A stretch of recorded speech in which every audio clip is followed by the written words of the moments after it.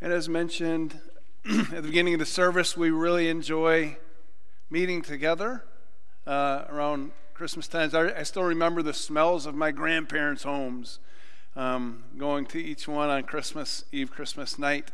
Just very special at-home feeling and memories. And in the same way, people would go to Jerusalem to meet with God at his temple, because the temple in Jerusalem was the primary place where people would meet God. That's where God resided in all of his manifest glory. And so people would travel for days to get to his temple. And Joseph and Mary would travel to God's temple, as we see in Luke chapter 2, on Jesus' 40th day of life. 40 days after Jesus was born, they took him to the temple according to the law. Why the temple, though? And what does it mean for us today? Is it just an Old Testament thing? The temple was a place, first of all, to celebrate God's faithfulness. In this sermon, I'm going to look at the historical reasons behind this text, and then the second half will be more of the application. So in Luke chapter 2, we read how they went to celebrate God's faithfulness according to the law. When the time came for the purification rites required by the law of Moses, Joseph and Mary took Jesus, him, to Jerusalem to present him to the Lord. Every firstborn male is to be consecrated to the Lord and offer a sacrifice in keeping with what is said in the law of the Lord, a pair of doves or 2 young pigeons. What was this consecration all about? And why would God require the firstborn to be set aside for him? And why the pigeons? Well, we had to go back to the Old Testament to discover the rationale behind this. 1,300 years before Christ's birth, God delivered his people, the Israelites, out of slavery in Egypt, where they'd been for 400 years. And you know the story of Moses, let my people go, the Exodus, and how the 10th plague over Egypt was the plague of death. You know the story of how God commanded the Jews to put the blood of the lamb around their doorposts, and therefore the angel of death would pass over their homes and not come down and visit them and take their firstborn. For those not covered by the blood of the lamb, those households would have lost their firstborn sons and their firstborn male animals even.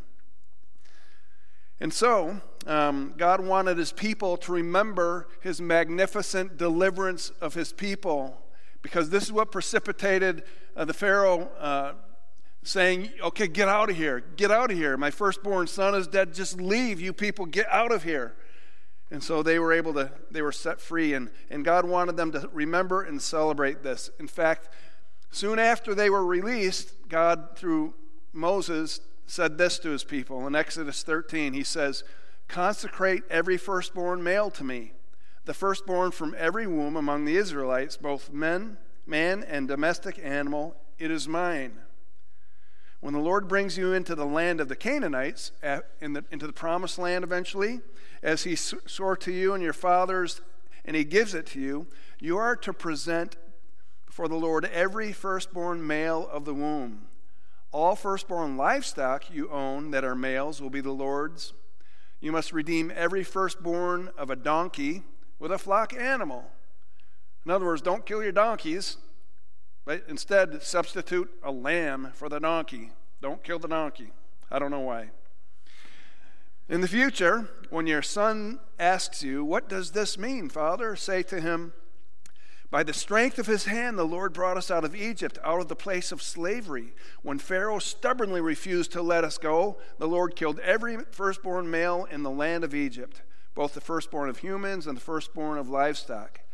That is why I sacrifice to the Lord all the firstborn of the womb that are males, but I redeem all the firstborn of my sons.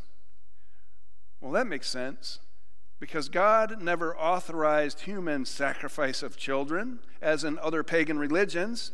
Instead, he said, I will provide animals as substitutes for your firstborn sons. And therefore, Joseph, 40 days after the birth of Jesus, would take Jesus to consecrate, set him apart. This belongs to you, this child. But in order to redeem the son or purchase the son back, they were to make a sacrifice of a lamb and a dove. Joseph and Mary would continue to remember and celebrate God's faithfulness throughout their lives.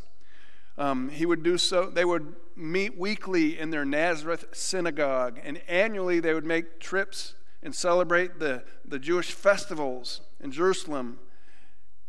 And they did so because they wanted to instill this value to remember God's faithfulness and celebrate God. And they passed it on to their son Jesus. So the temple was a place to celebrate, but then the temple was secondly a place to give God the very best in response to God's faithfulness. Again, God instructed them to redeem their firstborn child, or buy back your firstborn son, by offering a 1-year-old lamb as a burnt offering and a young pigeon or dove as a sin offering in the son's place. But Joseph and Mary were too poor to afford a lamb. They were dirt poor. This was long before the Magi would come and present their gifts of gold, frankincense, and myrrh. So they had very little resources, but they could afford 2 doves or 2 pigeons. And so God provided for the poor these provisions. You can bring 2 birds instead of a lamb and a bird. And this is what Joseph and Mary did. That's what they had, and so they gave God their very best. In verse 24, offer sacrifice, keeping with what is said in the law of the Lord, a pair of doves or 2 young pigeons. So Joseph and Mary would continue to give their very best to God throughout their lives. We read in verse 41, every year, Jesus' parents went to Jerusalem for the festival of the Passover. When he was 12 years old, they went up to the festival according to the custom. Despite all the violence that took place upon the birth of their child and that first Christmas day, or surrounding those first years, when Herod took the lives of the 2-year-old boys, despite that violence and that threat, despite the fact that they had to leave immediately and live in Egypt, despite all these things, they went back to Jerusalem year after year. That would have been an 85 to 90 mile trip on foot.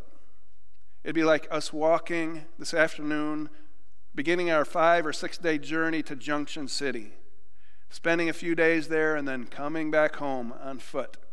They made that sacrifice because they wanted to give God their very best and celebrate him in Jerusalem. Verse 43, after the festival was over, while his parents were returning home, the boys stayed behind in Jerusalem, but they were unaware of it. So unintentionally, Jesus remained back as a 12-year-old. The required length of time, according to the law, for a Jew to celebrate the Passover festival would have been at minimum 2 days. Would have been a requirement. And then they could go back home. But Joseph and Mary, they stayed the entire time, the entire 7 days. It'd be comparable to people staying behind after all Schools Day parade and cleaning up all the garbage in the streets and whatnot, long after everyone else has gone home or gone to eat Mexican food somewhere, or eat out. They were that committed to the Lord. They wanted to give their very best. And Joseph and Mary would pass on this same value to their son. We read in verse 52 that Jesus grew in wisdom and stature, in favor with God and man. And isn't that every parent and grandparent's desire for their children, grandchildren, that they grow and mature in every way like this, in favor with God and humans? Thirdly, the temple was a place to hear from God, to receive discernment from God, encouragement and comfort. Now, we all know that a lot of teaching and worship took place in the temple. But the teaching, I think, took place even in a more tangible way, in an organic way, simply by people being present there. and going there and celebrating together and hearing everyone's stories of how God's been faithful, listening to their testimonies, receiving words of wisdom, just seeing people who love God making sacrifices, praising and singing, and for the children modeling what it looks like to love God. It's called the ministry of presence.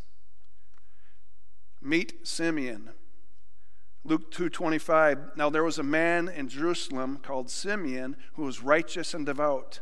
He was waiting for the consolation of Israel, and the Holy Spirit was on him. It had been revealed to him by the Holy Spirit that he would not die before he had seen the Lord's Messiah. Moved by the Spirit, he went into the temple courts. And when the parents brought in the child Jesus to do for him what the custom of the law required, Simeon spotted him. He took him in his arms, and he praised God, saying, Sovereign Lord, as you have promised, you may now dismiss your servant in peace. For my eyes have seen your salvation, which you have prepared in the sight of all the nations, a light for revelation to the Gentiles, and the glory of your people Israel. For years, Simeon had practiced the art of listening to God, listening to the Spirit of God.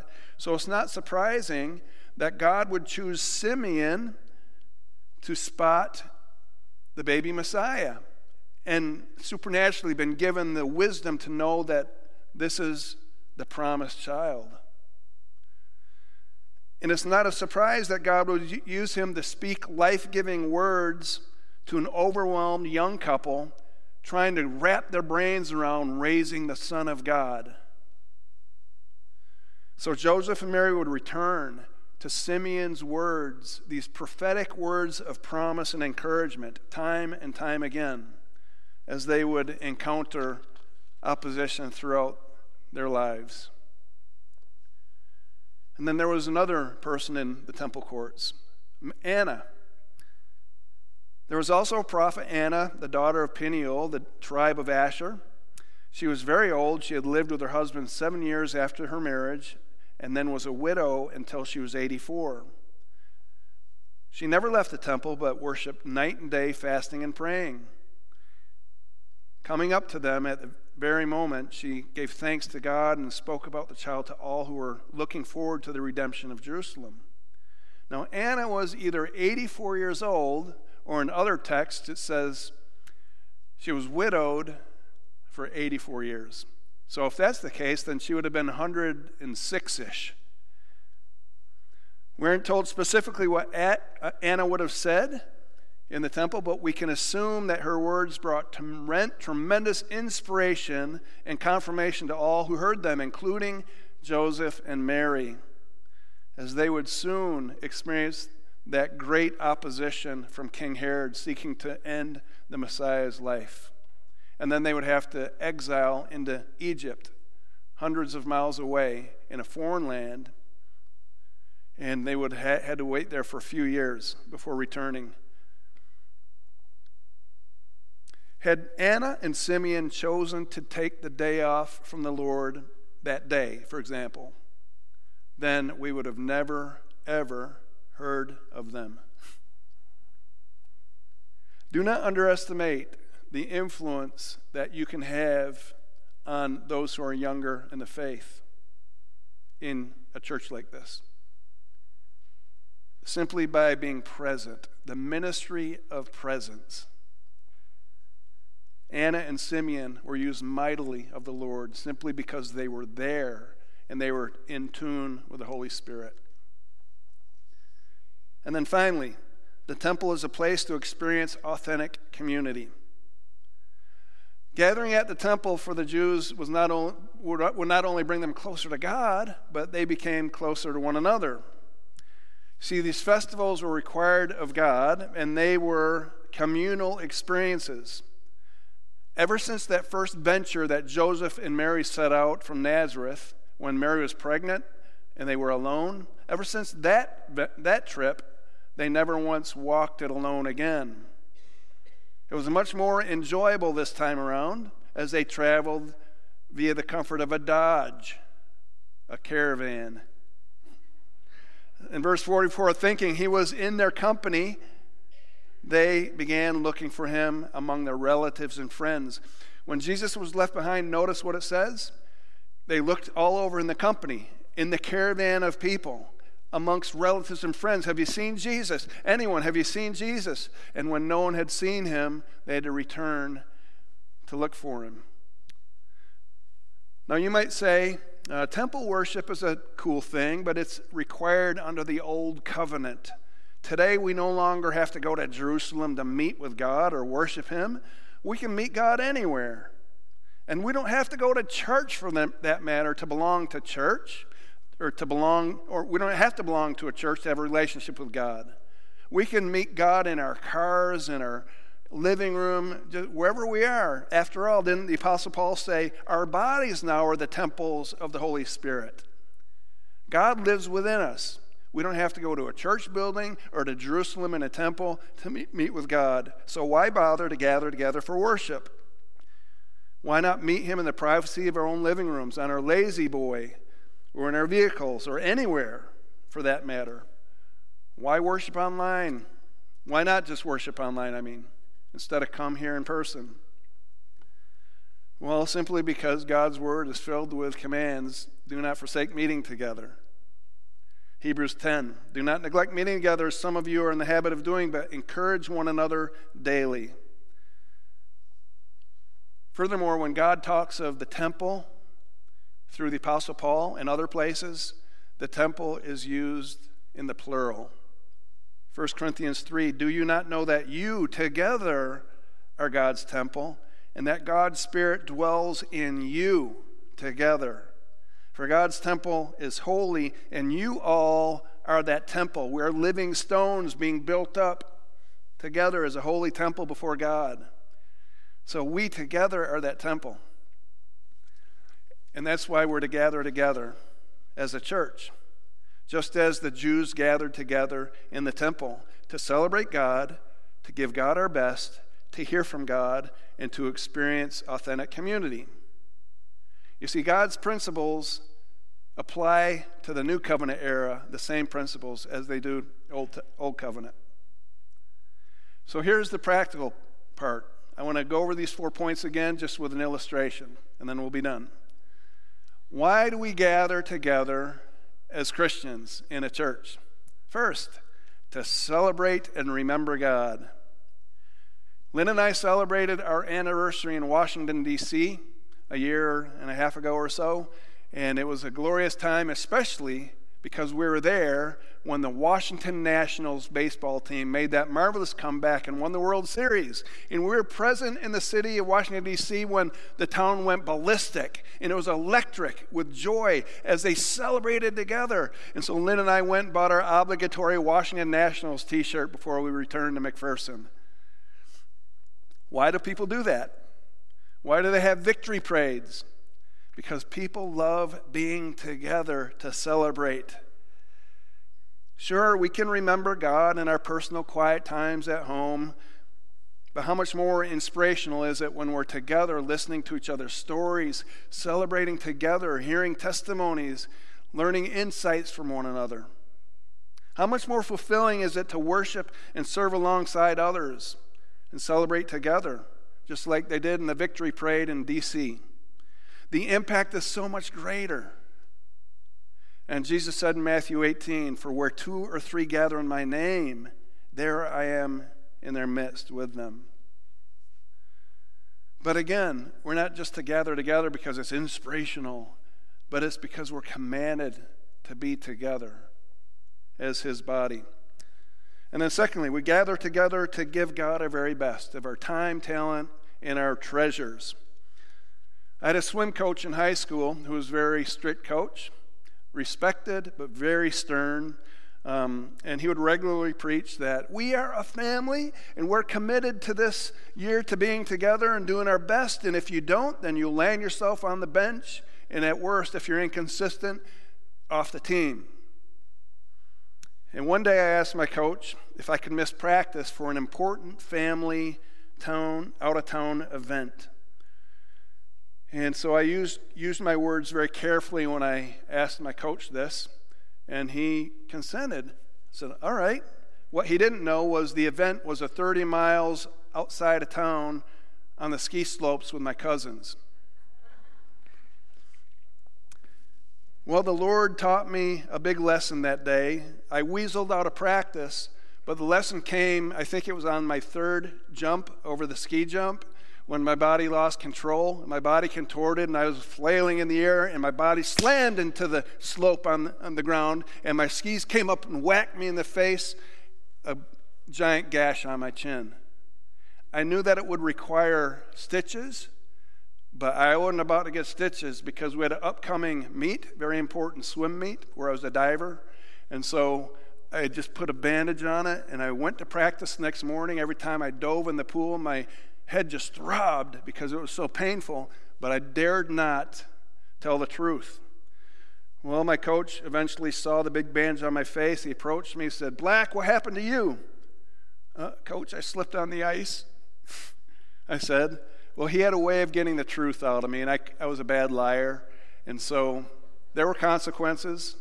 He did not kick me off the team because I was only a 10th grader. For the next 2.5 years, you got to know, I never tried to weasel out of practice again. I remained fully committed to the team, to my coach. I didn't lie, and I tried my best, and the Lord honored that. And my parents held me to that as well, that same commitment. Now, we parents, we want our kids to remain committed to whatever it is, whether it be in the theater or in music or debate or a sports team. We want our kids to give their all, and we hold them accountable because we tell them, after all, this might mean a championship or a state title for your town and for your school. What can be more important than that? And I love sports, and that's our pursuit. But I'll tell you what's more important than that. It's the reward that we'll receive in eternity. Millions of years after our state trophies will disintegrate into dust, the church of Jesus will remain.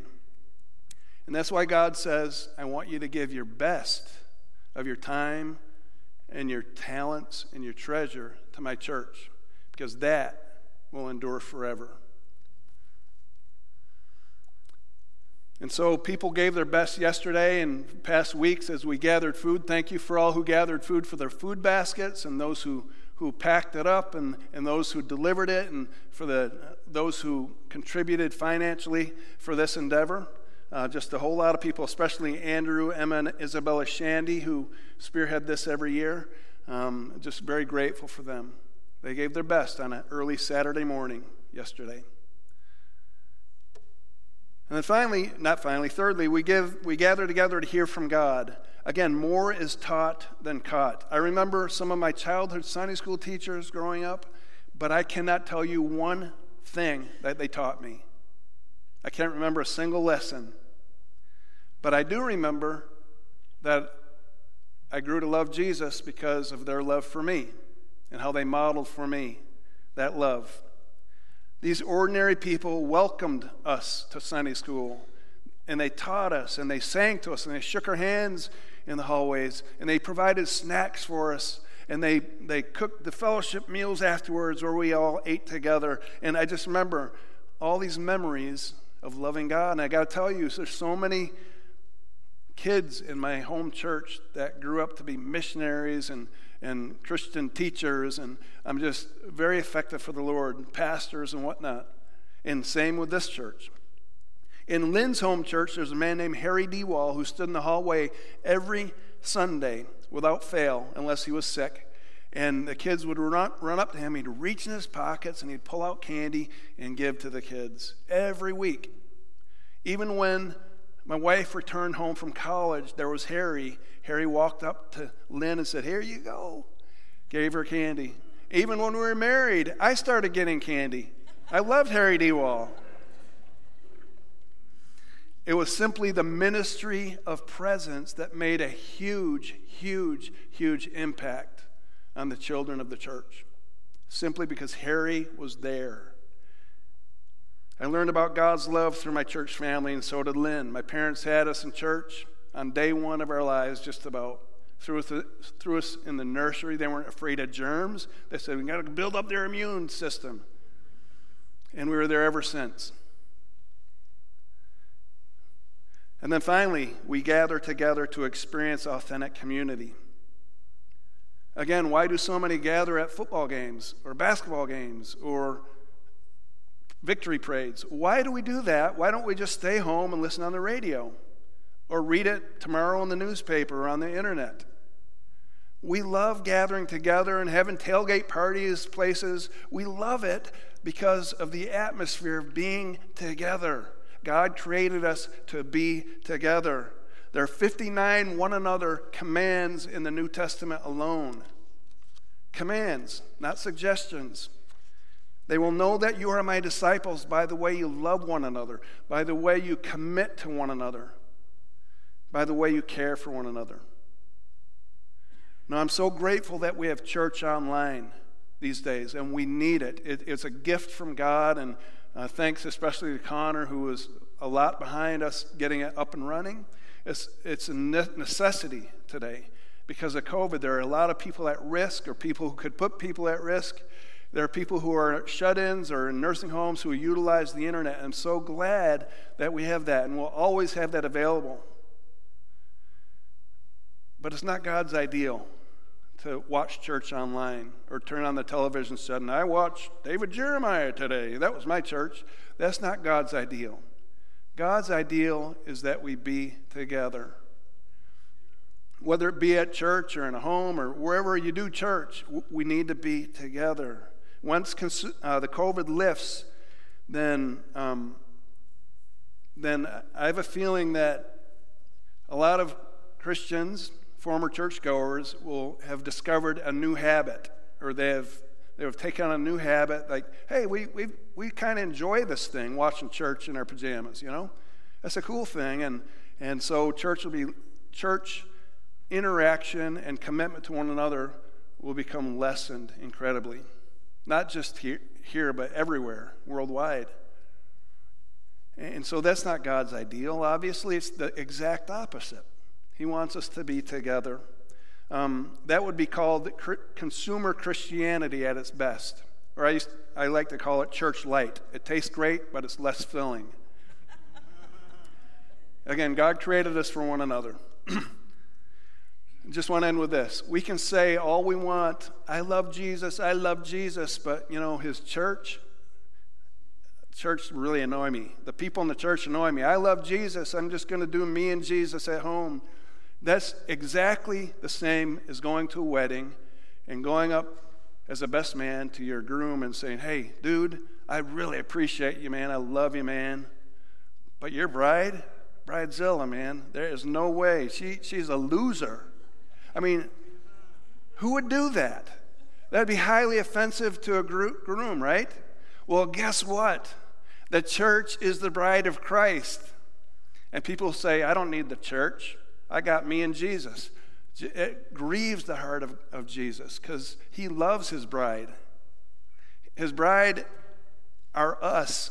He loves us.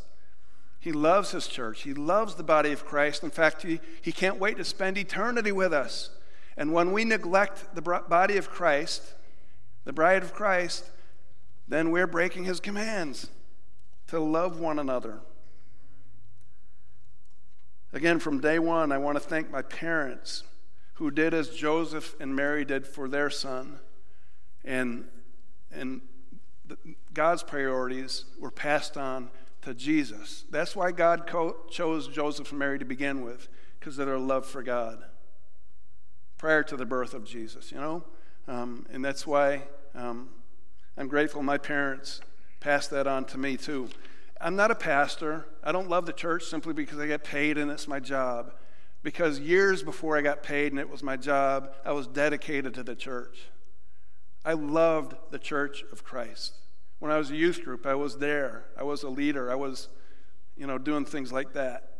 So my question is, are you committed to the same values and priorities that Joseph and Mary had in raising their family?